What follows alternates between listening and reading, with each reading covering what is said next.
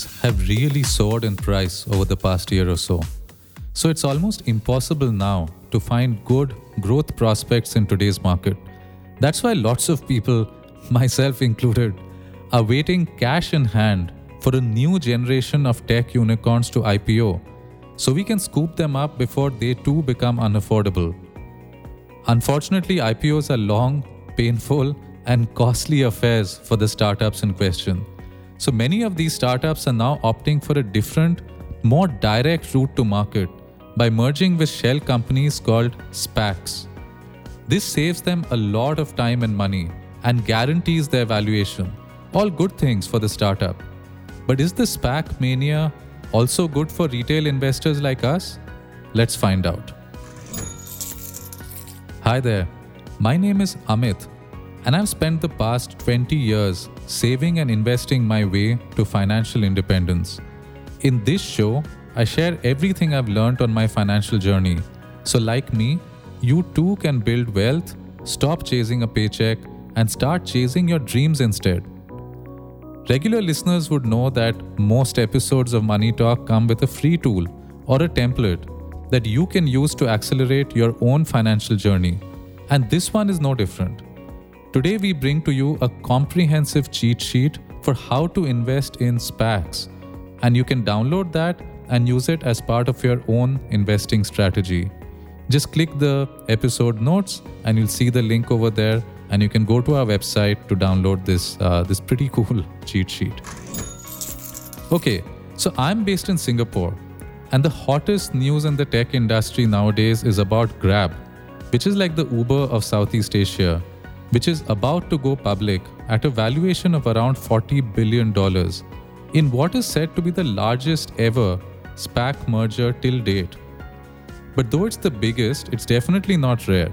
Apart from Grab, other noteworthy tech darlings in Asia that are using the SPAC route are companies like Traveloka and the Gojek Tokopedia merged entity called Goto, not very sure, but something like that. And in the US, we also have companies like 23andMe and BuzzFeed, and a lot of others as well. But why is that? Why do all these companies want to go through this weird thing called a SPAC? Well, in a nutshell, it's because IPOs have a much higher burden of regulation, and therefore they are slower and more costly to execute, whereas SPACs are more lightly regulated and hence offer an easier, faster route to public markets. So it's pretty clear that as long as regulations don't change, SPACs will continue to dominate as the preferred way to list on the US stock market for tech startups such as Grab and the ones that I've mentioned earlier. But what makes them great for startups is exactly what makes them riskier for retail investors like us, and we need to be extra careful investing in them. But not to worry, we did the research for you and found a few ways to invest in a relatively safe manner. I'll share those ideas with you towards the end of today's episode, but frankly, more useful for you, we've also summarized these ideas into a handy cheat sheet that you can download for free online. So the year was 1881. It was the age of the American dream, a golden period of industrial and technological innovation in the US. Railroads in particular were the hot new growth industry, expanding significantly to bring even remote parts of the country into a national market economy and making fortunes for their promoters and investors, very much actually like the tech industry today. So enter this gentleman called Henry Willard, who wanted to acquire the Northern Pacific Railroad. Now, unfortunately, he didn't have the money to buy it outright. And by the way, it was just a few $1 million back then. Today, that would be pretty much the price of a luxury apartment in maybe downtown Mumbai or Singapore or Manhattan. But anyway, he didn't have the few $1 million because this was obviously more than 100 years ago. So he decided to raise funds from the public. But how could he do that? Because the moment he advertised, the owners of the railroad would see that advertisement and immediately jack up their asking price. So he hit upon a pretty interesting plan. He'll ask the public to invest blindly. In other words, just to give him the money on the promise of revealing the purpose after a few months. It was really quite a gamble. He didn't expect people to give him the money sight unseen just based on trust. So frankly, I don't think he knew what he's going to get out of it. But guess what? Not only did he get the funds he needed, it was actually oversubscribed within 24 hours. And that's when the world discovered a new truth about the psychology of money. If you don't tell people how you'll use their money, they seem to get even more eager to give it to you. And thus, in a way, was born the first SPAC. SPACs are Special Purpose Acquisition Companies, SPAC, SPAC, that list and raise funds in public markets for the sole purpose of acquiring other, usually private, companies, even if the acquisition target is not yet known at the time of listing. This is obviously very different from an IPO, which is an operating private company trying to sell its shares and therefore raise funds from the public for its own future growth and expansion. Maybe the easy way to explain this is in the clever words of Don Butler, who is the managing director at Thomvest Ventures. So an IPO is a company looking for money, whereas a SPAC is money looking for a company. And because SPACs actually go through an IPO themselves in the process of raising funds, when they do acquire or merge with their target private companies, they completely eliminate the need for the private company to go through an IPO. And this is how they create a shortcut for startups to go public. So now you know what they are. Let's see how they actually work. So we are going to focus this discussion on US SPACs because that's where 90% of the action is. For those other countries that have their own variants of SPAC, the US explanation applies pretty much, more or less to all of them. So we are going to talk really only about the US. So let's see how SPACs actually get set up and how they work. And this happens in multiple steps, and we'll go through them one by one. So step 1. All SPACs are started by a so-called SPAC sponsor who comes up with the theme or the concept of the SPAC. For example, a SPAC could be focused on a particular industry. Now this SPAC, unlike the startup that it will eventually acquire, is the company that will actually go through the IPO process and become a listed company. However, at this point, the SPAC is still a private entity in search of funds. Step 2. The sponsor advertises their SPAC, and by virtue of their networks or their expertise or perhaps their celebrity, is able to attract investors who believe this person has some unique edge that will help them find a great future acquisition. So these folks come together to invest in the SPAC like they would fund any private company. Do note, however, that at this stage, the check sizes are pretty large, in the range of millions of dollars per check. So it's not something you or I can get into with the few $100 or $1,000 that we might have at our disposal. Step 3. Early investors in the SPAC are now given shares in the company, just like they would with any other private investment. However, if that's all they got, it would be a pretty unattractive investment. They're taking a huge risk of the unknown, compensated by the relatively controlled or average returns that they could get from the stock market, which they could get from anything else in the stock market or from other private investments. Which is why SPAC investors are also given an extra reward over and above the shares that they are buying into. They also get free warrants at a small premium over the IPO price. Warrants are special kinds of financial instruments which can be converted into shares at a predefined price in future. Actually, kind of like options for those of you who are familiar with options. In the case of SPACs, these warrants are typically set to trigger at a price around 15 to 30% higher than the eventual IPO price of the SPAC. So for example, if the SPAC IPOs at $10 a share, the warrants will be priced at $11.50 or $13 per share. And this is a great deal because these options or these warrants could potentially generate a substantial number of free additional shares for the holder if the price goes 15 to 30% above the IPO.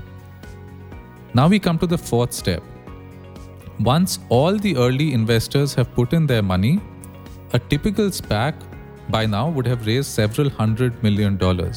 And at this point, the SPAC will go through the IPO process to become a public listed company. However, because it isn't an operating company, there's not much to report in terms of business metrics. It's basically just a glorified bank account, right? So most SPACs are allowed to list with very little trouble from regulators.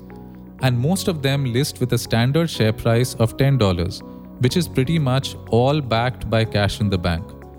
And once it IPOs, it's at this point that regular people like you and me can buy these shares from the open market.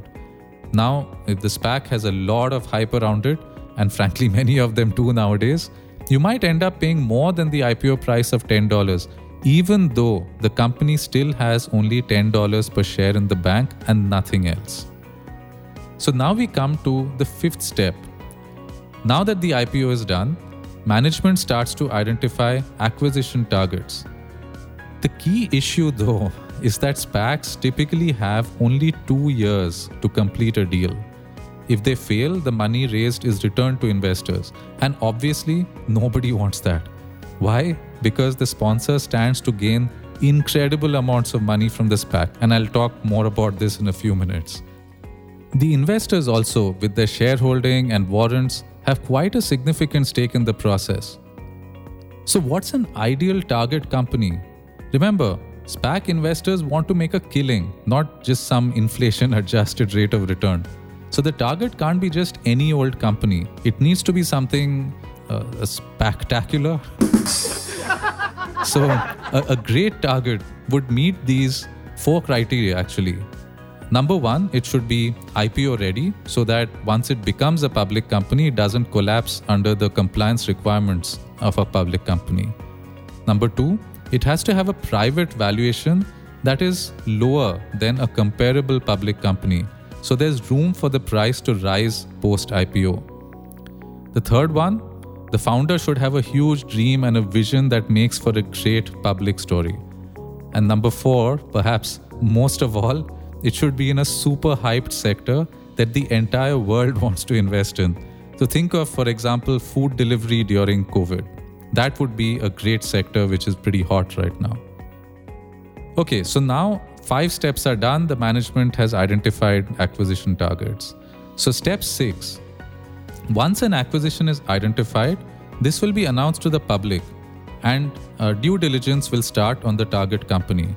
If the acquisition target is exciting, the listed SPAC share prices will probably start rising already in anticipation of a great deal. And now we come to step 7. This one is the main one to note if you want to make big money on SPACs, so listen carefully. After diligence is complete, all shareholders of the SPAC, including retail investors who bought shares after the SPAC IPO, all shareholders get to vote on the acquisition. If you don't like the target company, you can vote against it. And if you vote against it, you can exit the investment and redeem your money back at close to the actual $10, close to the original $10 per share. It'll be a bit different because some costs, etc. might get subtracted. But to keep it simple, I'm just going to say it's the original $10 per share. So if you vote against the acquisition, you can get back $10 per share. But get this, you still get to keep the warrants. Isn't that amazing? Essentially, you get to hold on to potentially valuable warrants for zero money invested. Now, of course, you better hope that not too many people exit because then the acquisition falls through and the SPAC needs to start looking for a whole new target. And given the 2-year timeline, it would be really tough for it to try and find another great company and do the due diligence and complete the acquisition. So all parties will try hard to save the deal either by cutting the management share or by reducing the valuation of the target company in the event of too many people withdrawing from the deal. And frankly, a failure would also not be great for the resumes of these celebrity type sponsors. So they would definitely try hard to make it work. So then we go to step 8. If the acquisition is voted through, the next step is to raise even more money to fund the deal. Yeah, you heard me right. The hundreds of millions that the SPAC already has isn't enough. partly because a large chunk of that money actually always ends up being redeemed and taken away by investors who are exiting the deal and hence not available, and partly because nowadays great startups command really high valuations.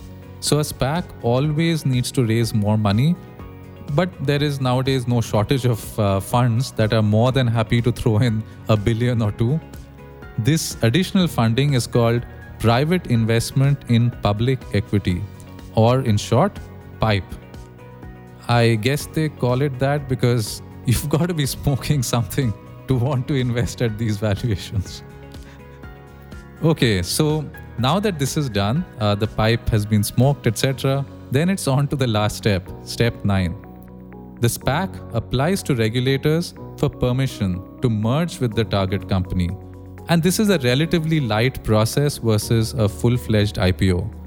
And once this is all done and approved by the regulators, the SPAC merges with the target in what is called a de-SPAC transaction. So the SPAC takes on the name of the target company and starts its new life as an operating business, and its shares start being valued like an operating business rather than as a bank account or just a plain speculative bet. So, given the amount of money needed to set up a SPAC, how many SPACs do you think are currently out there? 10? 20? Maybe 50? No, there are 426 of them right now seeking acquisitions, with another 292 awaiting their IPO. Together, they represent almost $200 billion with a B, seeking companies to acquire. In fact, 85% of all SPAC money in the last 20 years were raised in just the last 1.5 years. So why are they suddenly so popular? First of all, if we just look at the broader picture, it is obvious that there's a lot of money sloshing around looking for ways to make good returns. According to some statistics, 20% of the entire US dollar supply ever was created in pretty much the last 1 year to help combat the economic impacts of COVID. Most of this money has ended up in institutional or ultra-rich hands who prefer to invest it rather than spend it, obviously. And the very definition of a SPAC is money looking for an investment. So these investors get to buy into shares of a potentially hot company and even make some extra from warrants. And they can walk away from the investment risk-free with all their money back while still keeping the warrants. So compared to most other ways of putting money to work, SPACs are an excellent risk-adjusted investment vehicle. So that's why a lot of investors obviously are interested in SPACs. And then let's look at the founders of all of these cool startups. So if they choose to IPO, they of course get a very fancy listing day experience with the bell ringing and all of that, everyone clapping and the press and all of that stuff. But on the flip side, the whole process is cumbersome, expensive, long, very distracting for the management team. Plus, their valuation isn't exactly known till pretty much the last day. On the other hand, if they go the SPAC route, founders need to only negotiate with the SPAC for a valuation, not with dozens of all-powerful institutions as part of an IPO roadshow, which gets them a much more favorable and a committed number in a much shorter time. Plus, prior to merger, there is no barrier to advertising. Founders can sell the dream how much ever they want to small investors and whip them up into a frenzy of speculation. As an example, in fact, a company called Archer was valued at $16 million with an M when it was private. But a year after the last valuation, they went public via a SPAC at a jaw-dropping $3.8 billion with a B, just in 1 year. So, what's not to like for the founders? And finally, we come to sponsors, the people who kick off the entire SPAC process. Why do they even do it? Well, it's because they have the best deal of all, a compensation structure that allows them to make truly incredible gains with very little money down. and let's look at that in a bit more detail. In 2019, a former Citigroup banker called Michael Klein set up a SPAC that took a company called Clarivate Analytics public in what turned out to be one of the most successful SPAC deals for a private company. But what focused everyone's attention on this particular deal was the windfall gain that Klein was able to negotiate for himself as part of the deal. When all was said and done, Michael Klein made $60 million from sales of stock while holding on to a further $300 million in unsold shares. In addition, he also made almost $50 million from advisory fees. And get this, all of this was for just putting in a piddling $25,000 as his initial investment. Amazing, right? Well, yes, it is, because it's probably the best return ever made by a SPAC sponsor, or maybe frankly made by anyone in all time. But it's not completely on the fringe either. In general, sponsors have the sweetest deal of all, making astounding amounts of money for almost laughably small investments. It's a three-pronged strategy. First, the laughably small investment. Unlike other investors, a sponsor is mostly bringing their network, their knowledge, and their celebrity. So they often come in with very little money compared to others. So even if the SPAC has, middling level success, because of their small investment, their ROI can be massive. The second thing is something called the promote. In return for their unique expertise and their role that they obviously play in the deal making, they get something called a promote, which is a chunk of shares in the post-acquisition entity as an incentive to complete the transaction. And this is where the money is. The promote isn't some little $1 or $2 million bonus that they're getting. It's usually something like 20% of the SPAC. So for example, if a SPAC is raising $500 million, the sponsor could well be awarded $100 million worth of shares in the final company. In Clarivate's case, the stock did very well after acquisition, and this is how Michael Klein made his several hundred million in shares. And finally, they can even make a bit of cash on the side. As part of the acquisition, the SPAC usually needs to raise additional funds, which is the PIPE that we discussed earlier. This fundraise comes with its own costs, such as legal, due diligence, etc. And sometimes a sponsor can actually serve as the service provider in this process and make money off the fees for these services. And these fees could easily run into the millions for a large acquisition.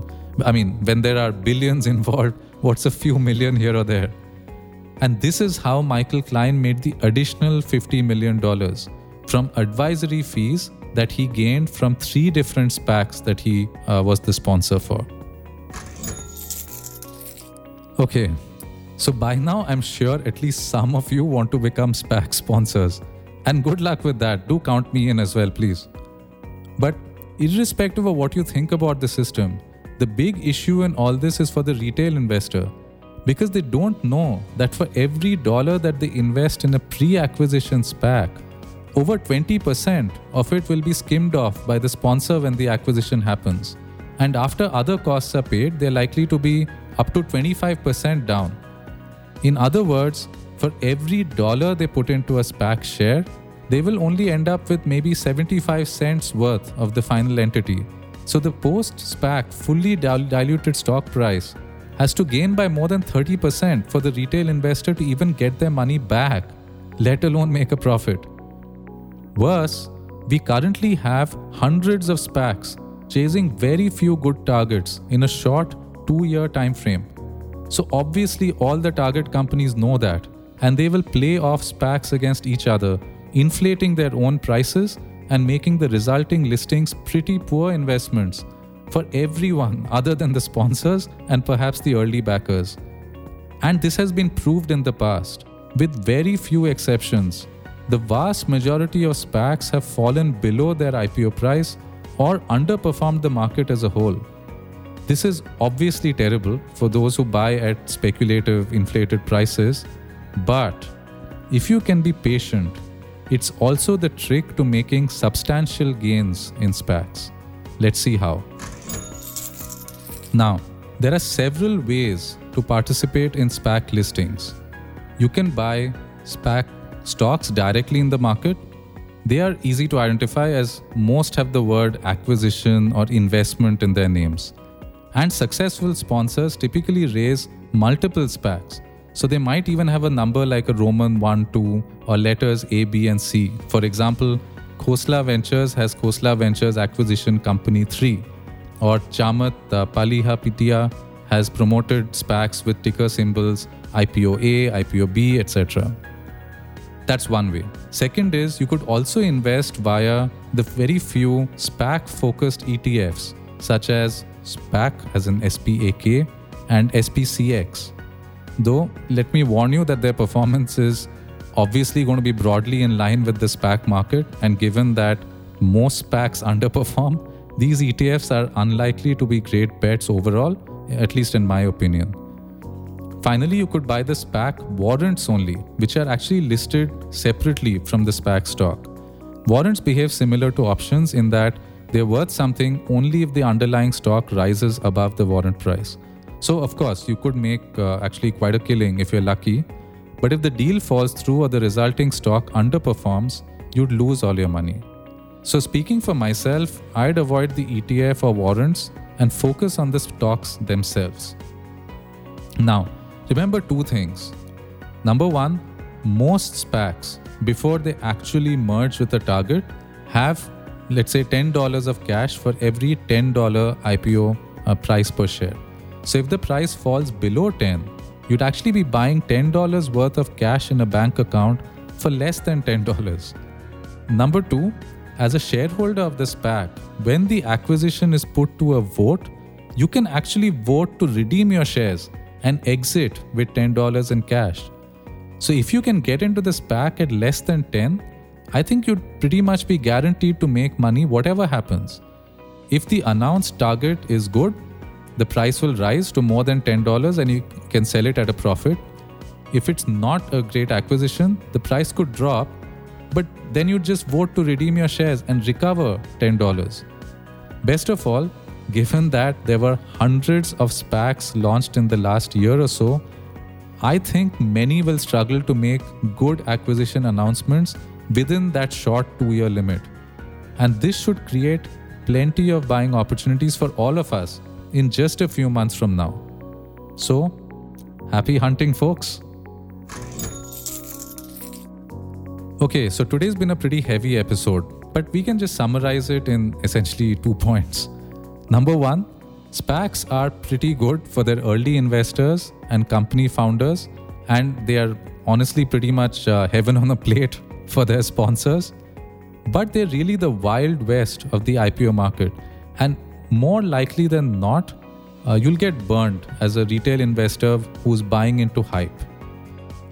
But the second point, if you have patience, you can possibly buy in below their IPO price, or let's say typically below the $10 IPO price, and make potentially guaranteed upside within months.